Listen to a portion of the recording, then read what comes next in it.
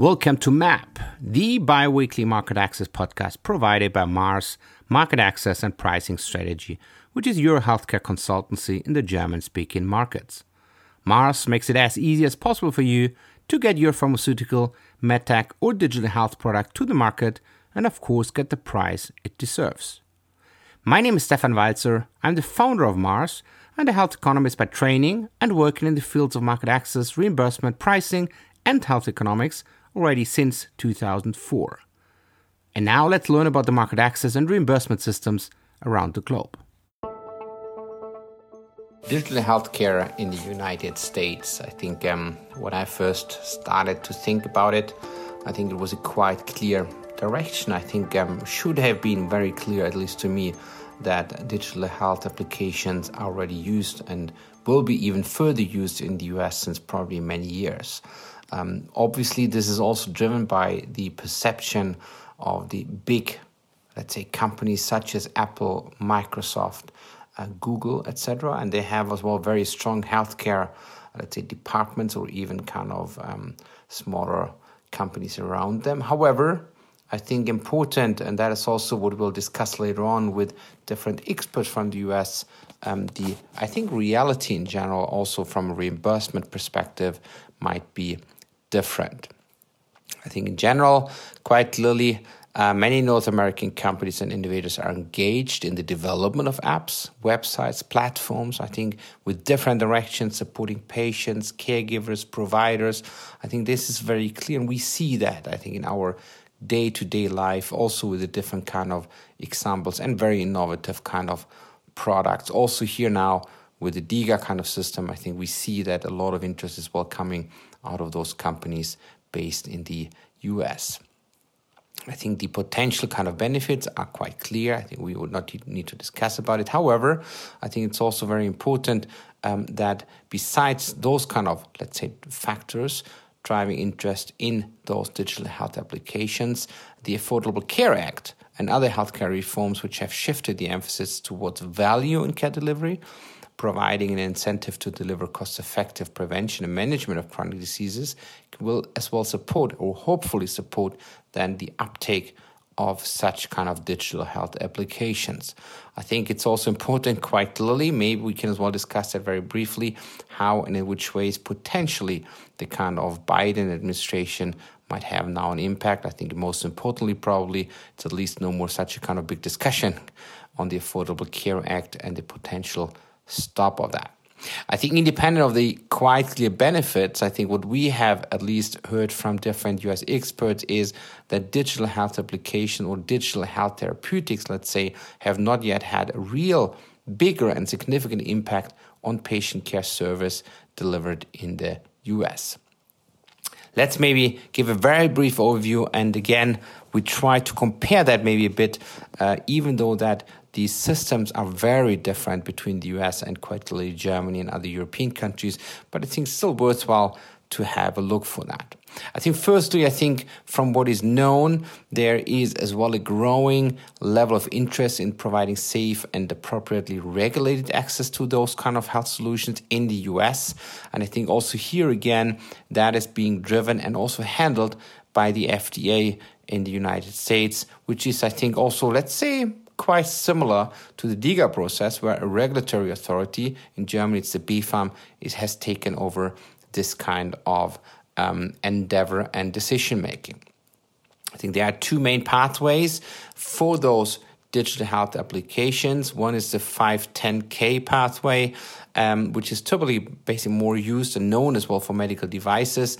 And it's also the kind of pathway for new drug applications, which is mainly and normally being used for drugs. I think those might as well be good and interesting kind of further insights maybe from our experts to understand how this and what are the core kind of drivers with those pathways and how they would potentially even fit then to the digital health therapeutics.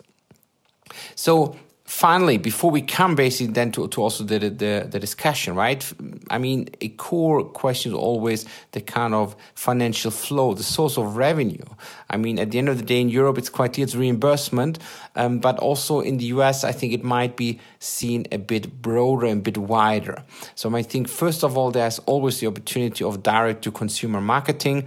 And I think currently, there's also evidence that around, let's say, a fifth of those kind of companies providing such healthcare solutions, digital healthcare solutions, are marketing their kind of products directly to the consumers, or they at least plan to do so. I think this is already quite impressive number, which would also show already a bit that there might be maybe even a higher willingness to pay for such kind of devices or products from US patients. Another one, besides direct to consumers, maybe employer sponsorship. It's important. This is a big differentiation, obviously, to Europe. US employers typically incur significant healthcare costs for their employees. And those companies that have a self-insured plan, again, nothing what we exactly know in Europe, but it's something to keep in mind. Where the employers contract with an insurance company to manage a healthcare plan, but covers all costs directly, have a particular interest in containing the cost of prevalent and chronic diseases. So this might be an interesting kind of pathway, obviously. And I think, for example, in areas like mental disease areas or insomnia or anything else which have especially a major impact, for example, on the employer's, let's say, payment terms or absenteeism, for example, by those patients might as well be taken over by employers. And I think that's as well a kind of shift in mindset here. There needs to be a quite clear saving, for example, a cost saving, but could also be a saving in the circumstance or the environment that the employer could have, or let's say maybe even minimize the absenteeism with those patients. A third option is quite clear, and this is then again more going to lead, let's call it the traditional kind of coverage. What we know from a European perspective is hospital and healthcare system coverage. So I think this is an opportunity. I think this is maybe a kind of viable approach. I think it's also quite clear that the evidence would need to as well show then quite clearly the outcomes for that. And I think we can as well further discuss it with some of the experts. A fourth option, I think this is probably a bit broader, is pharmaceutical partnership. This is probably not so much dedicated only to the US, but sometimes there might be also interest by pharmaceutical companies which might maybe want to have and develop products that complement conventional drug therapies. I think this is as well a viable approach. Finally, we're going as well into the kind of, let's say, call it more coverage or reimbursement areas. I think one is the health insurance coverage. And here, for example, a recent Decision Resource Group survey of different pharmacies and therapeutics committee members, so P&T committee members, was basically finding that 25% currently provide coverage for some digital therapeutics. An additional 45% are interested in providing that coverage. I think those are not too bad, those numbers, I think, which might as well show maybe the kind of interest, but I think also quite clearly this might maybe correlate as well a bit with the available evidence so far. But I think generally, I think the interest is there, but it's still the open question why, let's say, the uptake is still quite low, at least what we know from here. It's maybe, again, a good question when we come to our experts into the detailed discussions. Medicare is even a bit more difficult. Medicare, that's just for all of the European listeners, right? The health plan for elderly Americans does not currently cover digital health therapeutics due to the legislation. So this might be maybe a question because current legislation does not simply define the treatments Medicare can cover in which then those digital health applications could really fall into. So here may be a good question if also the Biden administration might want to change that in the future. So I think these are the kind of core, let's say, pathways potentially in the United States with respect to, let's call it in a broader sense, coverage or funding of digital health applications. And there's still a lot of open questions. I think one is still the kind of regulatory pathway with the FDA, similar to BEFA maybe. Are those drivers as well similar? But I think more interestingly, I think is quite clearly how could it be really systematically be covered by the different, let's say, healthcare plans, or let's say different kind of coverage options we have, whether it's employers, whether it's Medicare, Medicaid, whether it's private plans or anything else we have just simply covered. Looking forward to great discussions today with two experts from the US. One is Kate Claessens. Kate is a strategic advisor at Applied Policy in the US. She's a registered nurse with extensive US health policy experience within the public and private sectors, which makes it obviously even more interesting in terms of discussions. The majority of her career has been with the US Department of Health and Human Services, where she served in a variety of roles, including the Office of the Secretary, the Healthcare Financing Administration, and the Centers for Medicare and Medicaid Services. After she left the federal government, Kate worked for the Blue Cross Shield, furthering her expertise on federal, statutory, and regulatory healthcare issues. Nowadays, she is a consultant in the area of health policy, so looking forward to her. Our second guest for this very special episode today is Anna Forsyth. She is a co-founder of Purple Squirrel Economics, again in the US. It's a consultancy in the health economic and health technology assessment area. Besides different roles in the industry, she is also an adjunct health economic professor at the Long Island University College of Pharmacy, a guest lecturer at Rutgers University Business School, and a frequent contributor to forums, articles, and conferences addressing healthcare value and access, obviously and especially on the and with the US focus. So thank you, Kate, for the time to speak with us as well about and around digital health applications in the US. We know that I think there's quite some activities ongoing in Europe. I think there's a new kind of pathway in Belgium just being launched, I think, a couple of weeks or months ago. I think Germany as well, basically on that front since 2020. And also, for example, in France, I think more and more digital health applications might at least be applied through the standard reimbursement process. If we turn a bit into the US, would you generally agree that digital health applications are not yet really accepted by stakeholders in the US system? Or maybe you disagree, but in any way, I think the rationale of your answer would be great. Okay, sure. Thanks for having me. So I think my answer would have been different prior to March 2020. I think digital health applications and technologies really have been around for a couple of decades in the US, but really their application, development, and really importantly, their adoption really has been hampered by government policy, lack of reimbursement, and really a lack of initiative to advance any changes. But I think this has changed with the pandemic because stakeholders really had no other choice than to turn to different digital health applications. Non-COVID-19 healthcare really migrated to digital platforms, I think, over the last 12 months. So mHealth, Health IT, telehealth, telemedicine. I think providers were forced to really rapidly adapt so that they could continue giving care during the pandemic. I read recently in the US, more changes in the adoption of remote healthcare and digital health apps occurred in the first 20 days of March. More than the previous 20 years, just to meet what was happening during the crisis. So I don't know if that answers your question, but I really don't think stakeholders have had much of a choice not to accept digital health applications. I also think, part of the stakeholder community is insurers and regulators, and they really did move. They had no choice but to move to develop interim solutions for payment, for telehealth, for digital apps, to setting up governance programs to protect confidentiality. Yeah.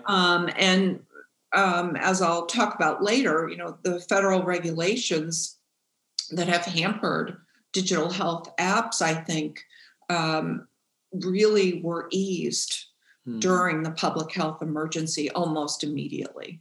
So Okay. I don't know if that answers your question. No, absolutely. I mean, it probably shows as well, I think, as probably also in most of the countries, that I think the kind of pre-COVID times were clearly different. Even though that, let's say in Germany, at least, I think the whole kind of legal frame was already even put together before COVID-19 pandemic was really hitting the globe probably. I mean, you brought as well already something maybe as well importantly into the discussion. I think was more the kind of, let's say, call it regulatory pathway, because it's also obviously one of the stakeholders, maybe before even the reimbursement. Can you also describe the regulatory pathway for new kind of digital health applications? I mean, you mentioned apps, but there's obviously a lot more like telemonitoring, etc. In the US, and also maybe quickly touching base as well on the core drivers for a positive decision around those pathways. Sure. So I think the regulatory pathway is for a digital technology is going to depend on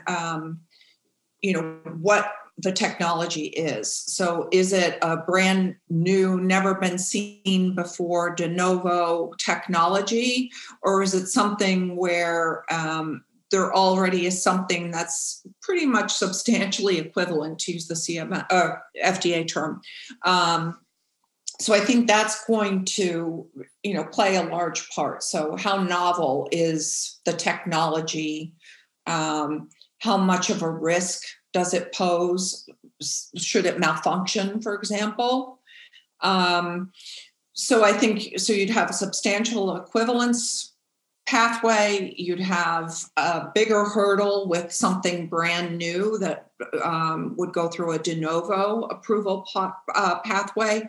I mean, that could even require a developer to conduct an RCT. So I think, though, no matter, if it's one of those, there's always the ability for FDA to exercise what's called enforcement discretion, which basically waives regulatory oversight if it decides a product is very low risk. For example, apps that aim to prevent diabetes by helping people change their diet and exercise, those can be marketed in the US without providing safety and efficacy evidence to FDA. There's the Breakthrough Device Program, which is a voluntary program.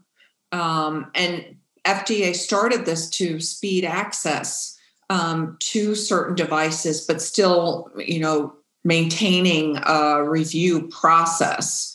So if you have a technology that's designated a breakthrough designation, they're going to be ones that offer more effective treatment, diagnose life-threatening or debilitating diseases. There's no approved alternative for it, significant advantages over existing therapies. And FDA provides a very good overview of what exactly is required on their website. And I also think that it's important to mention that FDA's regulation of software, is dependent on the type of device. So is it software as a medical device, or is it in conjunction with the medical device, which is known as software in a medical device? So, I think that depending on what the software function is, that's going to also impact how quickly or slowly something could get approved. Yeah, I mean, interestingly, and I mean, if I understand correctly, those pathways were basically already available even before the pandemic, right? Correct. So the incentive, let's say, to maybe not even launch a digital health application before the pandemic was probably more the kind of issues or question marks around the reimbursement. Correct. It's actually a really, it's something I was going to mention because FDA is very much ahead of CMS, which is the Centers for Medicare and Medicaid Services. So the largest payer of healthcare in the United States, the federal government. And CMS has really lagged behind in advancing these technologies. And I think that has absolutely been what has, hindered its development in the United States. Definitely. Yeah, interesting. I think also my understanding is really that I think the Medicare regulation or the legislation around it, I think would also not allow the reimbursement coverage of such digital health application because of, I think, the definition of the treatments. That's at least what I heard. Is that correct? Well, it's tricky. So the Medicare statute, the Social Security Act, actually doesn't directly address coverage of digital health technologies. And it does not specifically limit or prohibit coverage of them within the program. Where the limitations come in are how CMS implements the statute through regulations. So in other words, how CMS interprets the law. And those regulations really haven't had a full systemic update or modernization to address digital health technologies. And that has definitely impacted access and coverage. But I will note that as soon as the public health emergency started last March, the administration lifted barriers and made exemptions for different regulations. And then we saw a lot more digital technology getting paid for through different methods, so alternative payment methodologies. But, even like with continuous glucose monitors, which I would consider digital health technology, those do fit into a benefit category, but they only got put into that benefit category in 2017, and that's called durable medical equipment. So they have been able to get coverage and payment, but absolutely, it is a reason why I think it hasn't taken off there. Wow. Very interesting. Yeah. Absolutely. I mean, as you explained it now also, I think the current kind of coverage is probably also due to the kind of exemptions around the pandemic, right? Correct. So do you think that this might change then also over time, maybe also with the new Biden administration? Well, I think the Biden administration has a lot on its plate, but I think there were already certain proposals out there by CMS. For example, before Biden took office, there was a proposal to provide Medicare coverage of innovative technologies. That regulation, which is typical when a new administration comes in, is sort of in purgatory or limbo right now. I don't see any reason why it won't get finalized. And then there's the commission that advises Congress, which is called MedPAC in the U.S. They met and they agree that digital health, telemedicine is here to stay, and they are going to advise Congress to work to develop policies that would allow them to permanently move forward. I mean, right now the public health emergency ends, I think, April 21st. It may well be extended again, giving more time for that to happen. But I do think if they can't, quote unquote, fix this or address it through regulatory processes, legislation would be necessary to clearly stipulate that this should be covered, and then CMS can figure out the details under that, but to really address it in statute, which it is not right now. Oh, wow. Yeah, interesting. Perfect. Maybe changing a bit the gears here, if we now, let's say, have a bit of a focus on the inpatient setting, so hospitals, right? I mean, we're all aware that, especially in the US, you have a lot of different payer types. But I think just for, let's say, this discussion, if we could focus a bit on the hospital setting, what are the kind of potential pathways for digital health application? And especially in the hospital setting, there might be telemonitoring, there might be digital apps, there could be a lot of different kind of digitalization happening, right? What are the kind of reimbursement options or coverage options, maybe payment options, when I would have an app and basically think as a company to move over into the hospital market in the US? Sure. Well, so Medicare has over a dozen different payment systems. And in the hospital, it's called the Inpatient Prospective Payment System, where basically when a beneficiary or patient is admitted to the hospital, there is a prospective payment bundle for that DRG or that payment, dependent on the severity of the major additional diagnoses that patient has. So basically, diagnostic tests, health apps are not separately covered in the inpatient setting.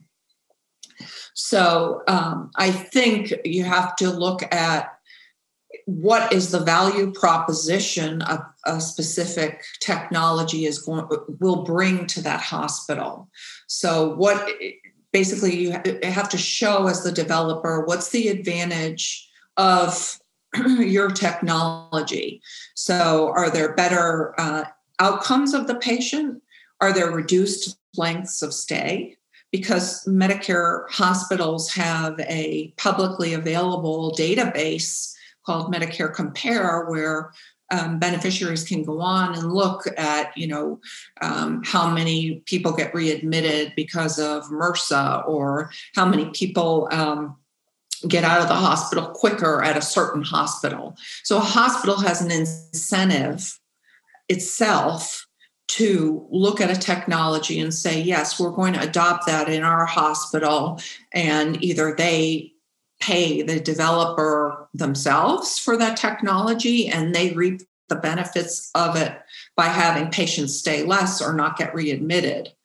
I think for payers, really, and I think there are opportunities too outside of Medicare with private payers to look at options where you get into a partnership, with a payer and a developer, where they look at, okay, this technology really made a difference in how the doctor or provider treated that patient.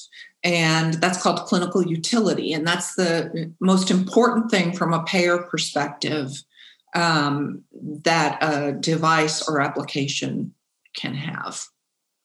So I don't know if that's, helpful, but I think that, in this inpatient setting, you have to look outside of the prospective bundle and consider other ways. And, I do that for different clients now too. We look at, how does this really speed up the delivery of care for a patient? And it can have a real big value proposition for hospitals. Yeah, no, I can understand that.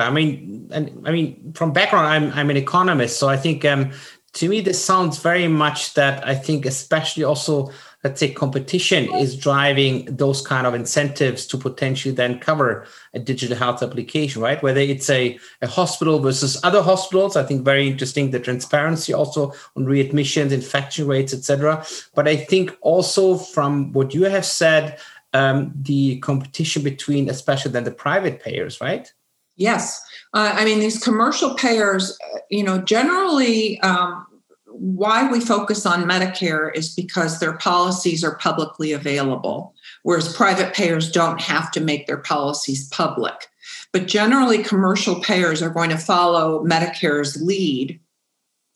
But I think it's fair to say that they have been more active, although CMS has developed certain things like the Center for Innovation. There are positive steps, but commercial payers are testing and integrating, I think, more digital health technology and exploring what they can do for their members, that might reduce their premiums or overall costs or give better outcomes. I know that technologies that address cost drivers, like readmissions, or utilization within a hospital of more services, comorbidities, that those are what commercial payers are looking at when they're approached, and they can be approached by developers. And I think, always thinking you have to go to the Medicare program or the government is something also that developers should think about, think outside the box and say, well, maybe I could do a partnership with a payer in the US, a commercial payer, as opposed to Medicare, and then sort of back into the Medicare coverage and payment. Yeah, that sounds like a very good kind of idea. Absolutely. Maybe with the kind of, let's say, probably kind of last final words in that kind of discussion, if you look now back to maybe the kind of Medicare setting, also the private payers, but especially maybe in the inpatient setting, what we have just discussed, are there any kind of learnings or maybe even recommendations you would say these could be maybe taken as well to other healthcare systems in Europe, maybe also to Germany? Yeah, I think that the problem with Medicare is it has these siloed payment systems. So it's different than having, say, a global budget. There's a payment system for every different type of service: inpatient, outpatient, ambulatory, surgical, durable medical equipment, end-stage renal disease, every, and as I said, there's over a dozen of these payment systems. And I think that that, is a challenge to address. I don't know if that answers your question, but I think in countries where there is a global budget, there might be, it might be a little bit less onerous to get into that market. Yeah, no, absolutely. I think that was very helpful. So yeah, thank you for your insights. I think that is very helpful. Also the kind of comparison. Also, it shows the kind of differences again between Absolutely. the US system and a lot of systems in Europe. Thank you very much, Kate. You're welcome. Thank you very much. Good. Thank you, Karen and Anna, for also getting to such a kind of discussion via this episode of our podcast today. With a special kind of issue on DiGAs or digital health applications in a broader sense in the United States. From my understanding, I think digital health applications are not yet really accepted by stakeholders in the US system. Would you agree to that, or do you think this is maybe a wrong perception from my side? I think part of that depends on who you define as the stakeholders.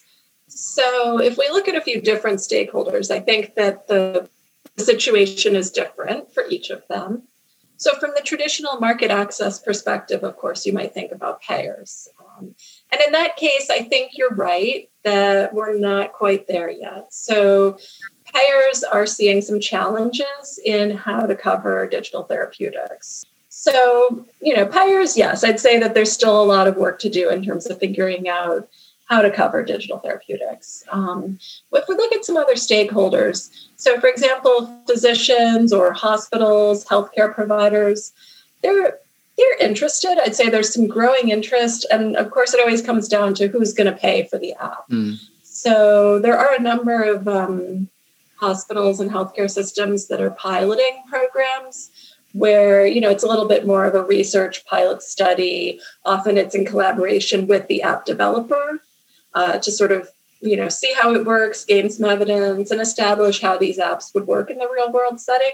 I think that if it can be shown that the hospital providing a digital app to patients is effective and can overall reduce costs and improve outcomes, that there may be some interest in the part of the actual healthcare providers in, moving forward digital therapeutics. Another area that may be somewhat unique to the U.S. is that employers are very interested in how they can get behind digital therapeutics. And there are two reasons for that. I mean, one is employers, of course, want their workers to show up and be able to work a full day, not be absent, not have unexpected absences. So kind of just general, workforce issues is one aspect. The second is, of course, that in the U.S., employers cover many of their employees' health insurance policies. And so it's in the employer's interest to keep those healthcare costs down. So there's actually a good number of especially larger U.S. companies that are looking at providing some of the digital therapeutics apps outside of the regular health insurance plan as sort of a wellness benefit. And that's probably more on the side of the apps that are, weight management, smoking cessation, insomnia, diabetes management. So things like this, not the sort of very specific prescription therapeutics, but more on that kind of lifestyle and overall wellness side. That, for example, if a diabetes app is relatively low cost and this affects a large proportion of a large company's workers, and that could be a win-win if the workers are able to come to work, they're not missing for a lot of appointments, they're not having emergencies where they have to call out of work, then having that better management of diabetes through an app really benefits the employee, it benefits the employer, and it also benefits the healthcare payer at the same time if everybody's having their diabetes managed better. And then, of course, patients themselves as a stakeholder in digital therapeutics in the U.S., they could pay for an app themselves. I think that that's going to be challenging if it's, a very kind of low-level wellness app. There may be some people who are willing to pay out of pocket for that, but these are probably not the most kind of effective, full interventions in terms of healthcare. I think that as we get into the more, therapeutic of the digital apps, people are probably less willing to pay, out of pocket because the cost is probably going to go up. So I don't really see patients as being a, major pathway moving this technology forward. And then, of course, there's always pharma. And so, in some cases, an app might have a natural fit with a conventional drug. So, for example, coming back to diabetes, if a company is manufacturing a drug for diabetes, they might have some interest in partnering with one of these diabetes management apps in order to, provide that kind of overall management for the patient. And it can also help to be a good source of real-world evidence and understanding outcomes, based on patient compliance to medication, as well as how well they're managing other aspects of the disease. So, yeah, I'd say that, we're making progress. There are a lot of different stakeholders in the U.S., and the payers are probably the ones who are the most interested and concerned about identifying ways to move ahead with this.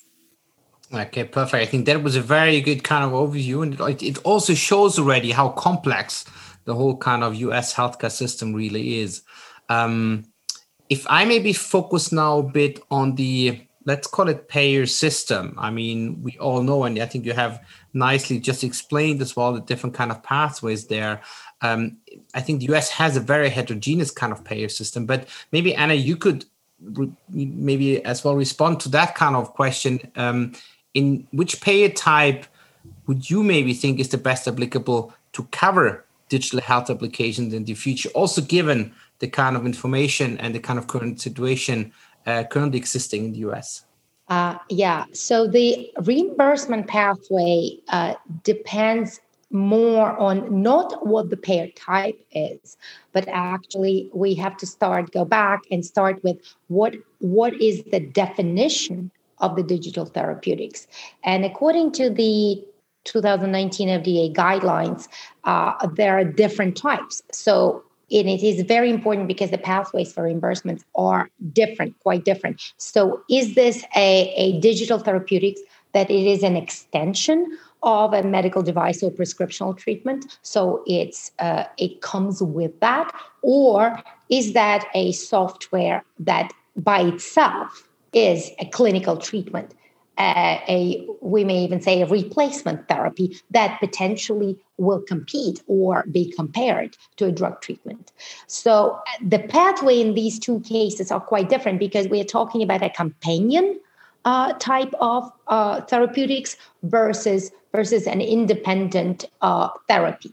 So a lot also depends on what is the function of the digital therapeutics. So is that a prevention or diagnosis or an actual treatment, which is now gets it onto a level of a drug or device pathway, versus is this a simple type of a monitoring tool that all it does, it communicates and provides information, gathers that information, but does not really lead to a change in patient's health.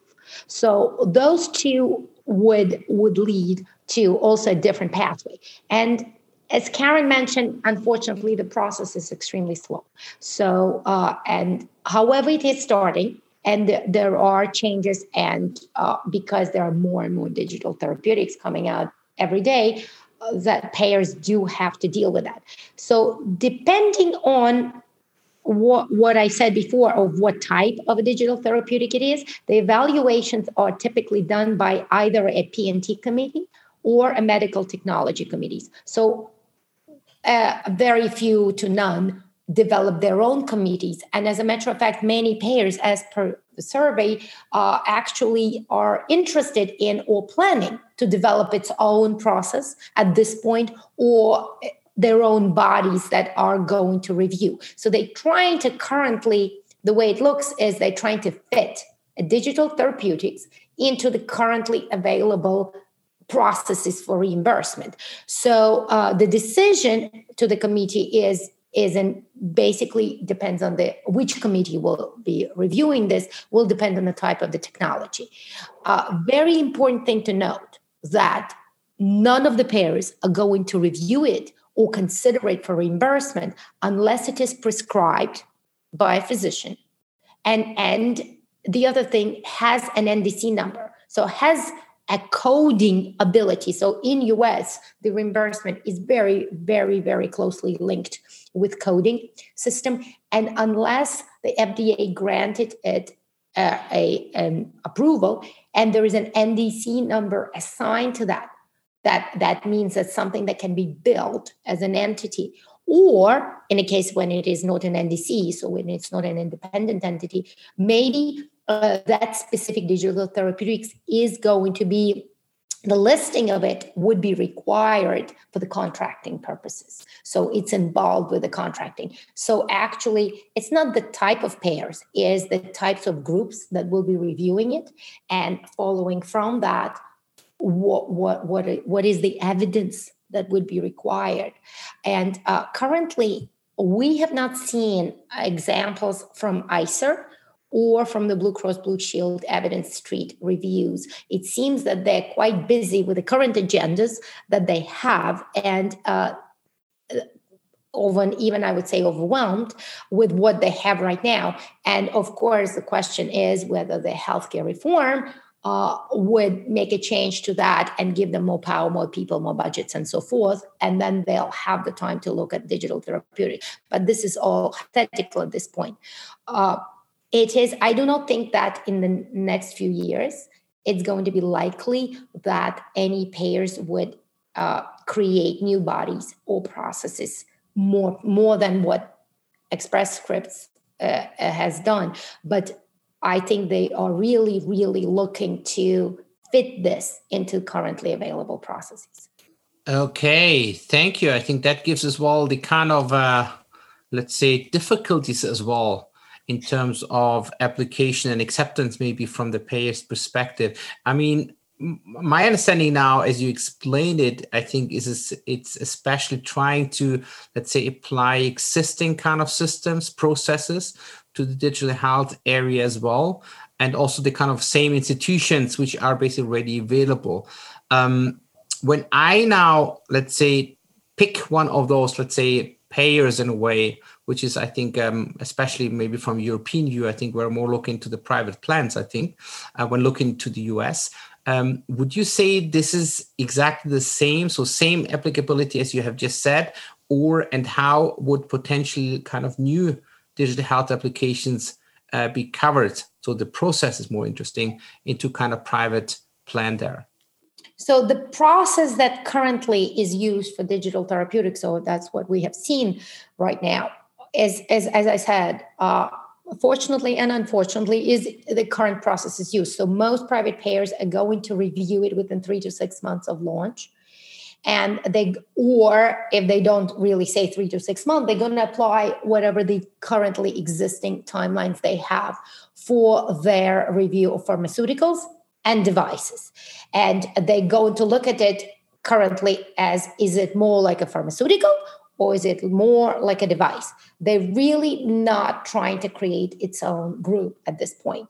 And having said that, what the private payer most likely approach would be is that they would put it through the tier system in the US based on the medical claims that those digital therapeutics can have based on their label, what would be in the FDA approved label, and based on their function. As I mentioned before, is this going to be a displacement of a therapy of a device, or is this an add-on to what already has? So, but still, they're going to look at medical claims and they're going to try to align it with all the standards for required clinical evidence that is currently exist. What that means is they are applying the requirements for evidence on safety and efficacy based on the other standard requirements for this specific disease. They are looking to define an appropriate patient population to try to be very specific about that.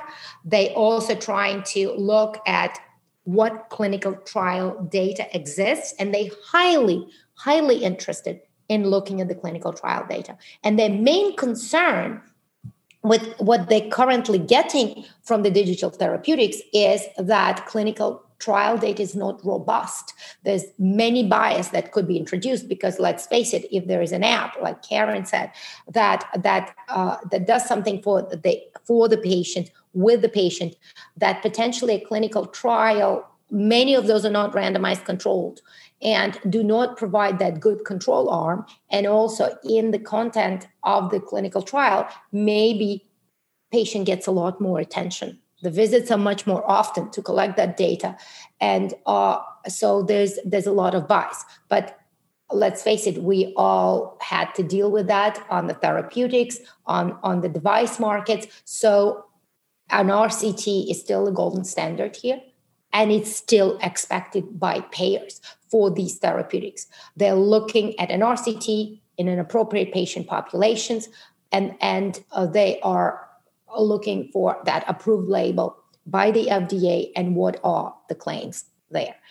They are trying to see what other evidence they could get, and many of them voiced, based on the surveys that were conducted recently, voiced their interest in looking at the real-world evidence data, because that obviously will remove the bias of the RCT with more often visits and higher attention to patients, and then provide a much larger scale. So there's a higher interest, I believe, in real-world evidence than even looking at that evidence for the traditional therapeutic options. But at this point, I do not see how we could avoid the traditional pathway, which means we have to develop a dossier we have to start that development as early as possible, because if you don't plan on that development of the evidence dossier, you may not understand all the gaps and potential gaps in the data that will exist when that FDA approval comes. So similar recommendations as for non-digital therapeutics would be that you need to gather the data as early as possible. And preference is still to conduct the clinical trials that use validated outcomes, especially in the cases where this is a self-standing digital therapeutics, which potentially will compete with the therapy or with a device, which in this case, they would like to see a randomized controlled trial to demonstrate the safety and the efficacy. There's a lot of additional issues that digital therapeutics introduce because they want to understand what are the HIPAA compliance implications, because now we are collecting data digitally. How much of the patient information is going to go beyond what potentially could be the leaks of this information. So that kind of adds complexity. But at the end, what we do not see is lesser requirements for this. We do see still requirements for the traditional things. Okay, I think that gives a kind of clear plan as well, and a kind of, I think, clear route, I would say, if I would be a developer of digital health strategy or a health application, I think. Very good. Changing a bit the gears here. To my understanding, Medicare cannot cover digital health applications due to legislations as they define the treatment. So is this still true? And might this potentially also change with respect maybe even to kind of new reforms around the Biden administration? Well, that's a really great question. And a lot of things are changing in that area right now. So, of course, at the moment, all of the governments around the world have some major healthcare priorities with the pandemic. And certainly that's the case for the Biden administration here. But at the same time, I think the way that the pandemic has unfolded has brought us to thinking about new ways to deliver care, where digital therapeutics may play an important role. Any way that we can provide high quality medical care remotely, especially to elderly patients. So Medicare is the health plan for elderly Americans over 65. And so especially when, we're thinking about this pandemic as well as even, future pandemics, making sure that we have good ways to ensure that they're getting good care, even if they can't be on site in a clinic is especially critical. So even though digital therapeutics might not seem like the top priority right now, in other ways, they're actually very much front of mind. So, given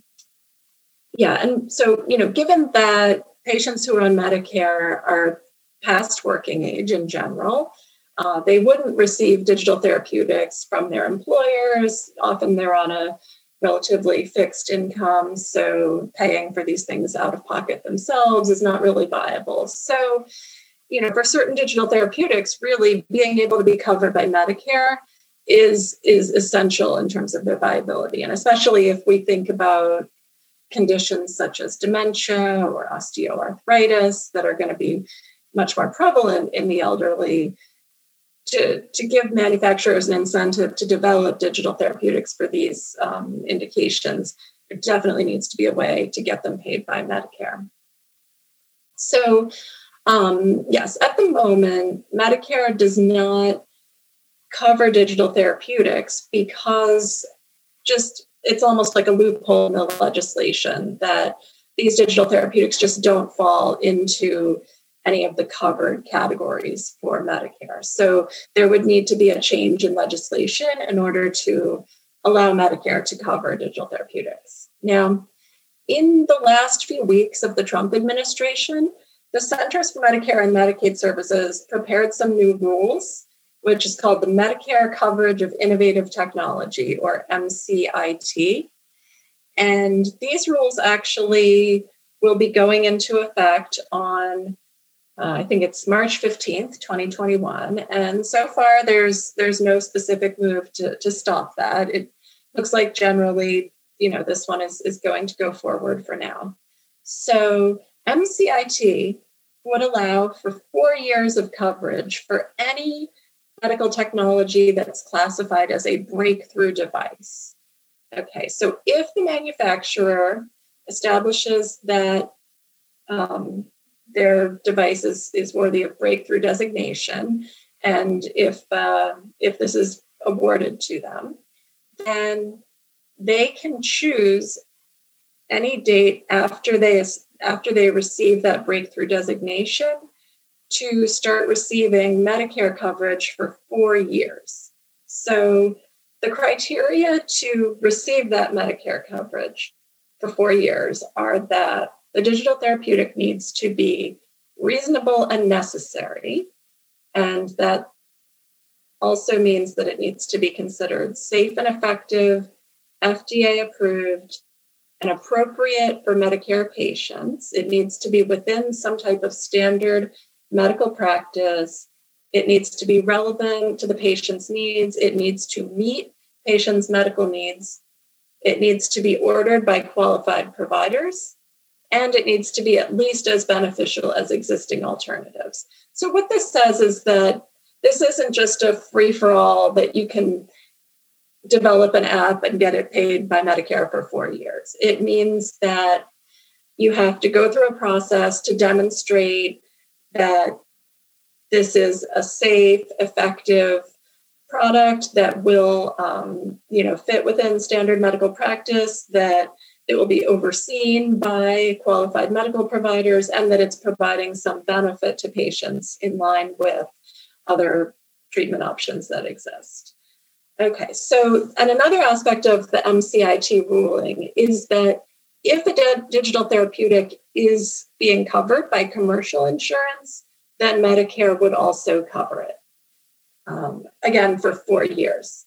So what happens at the end of 4 years? At the end of those 4 years, then Medicare could either continue or deny the coverage.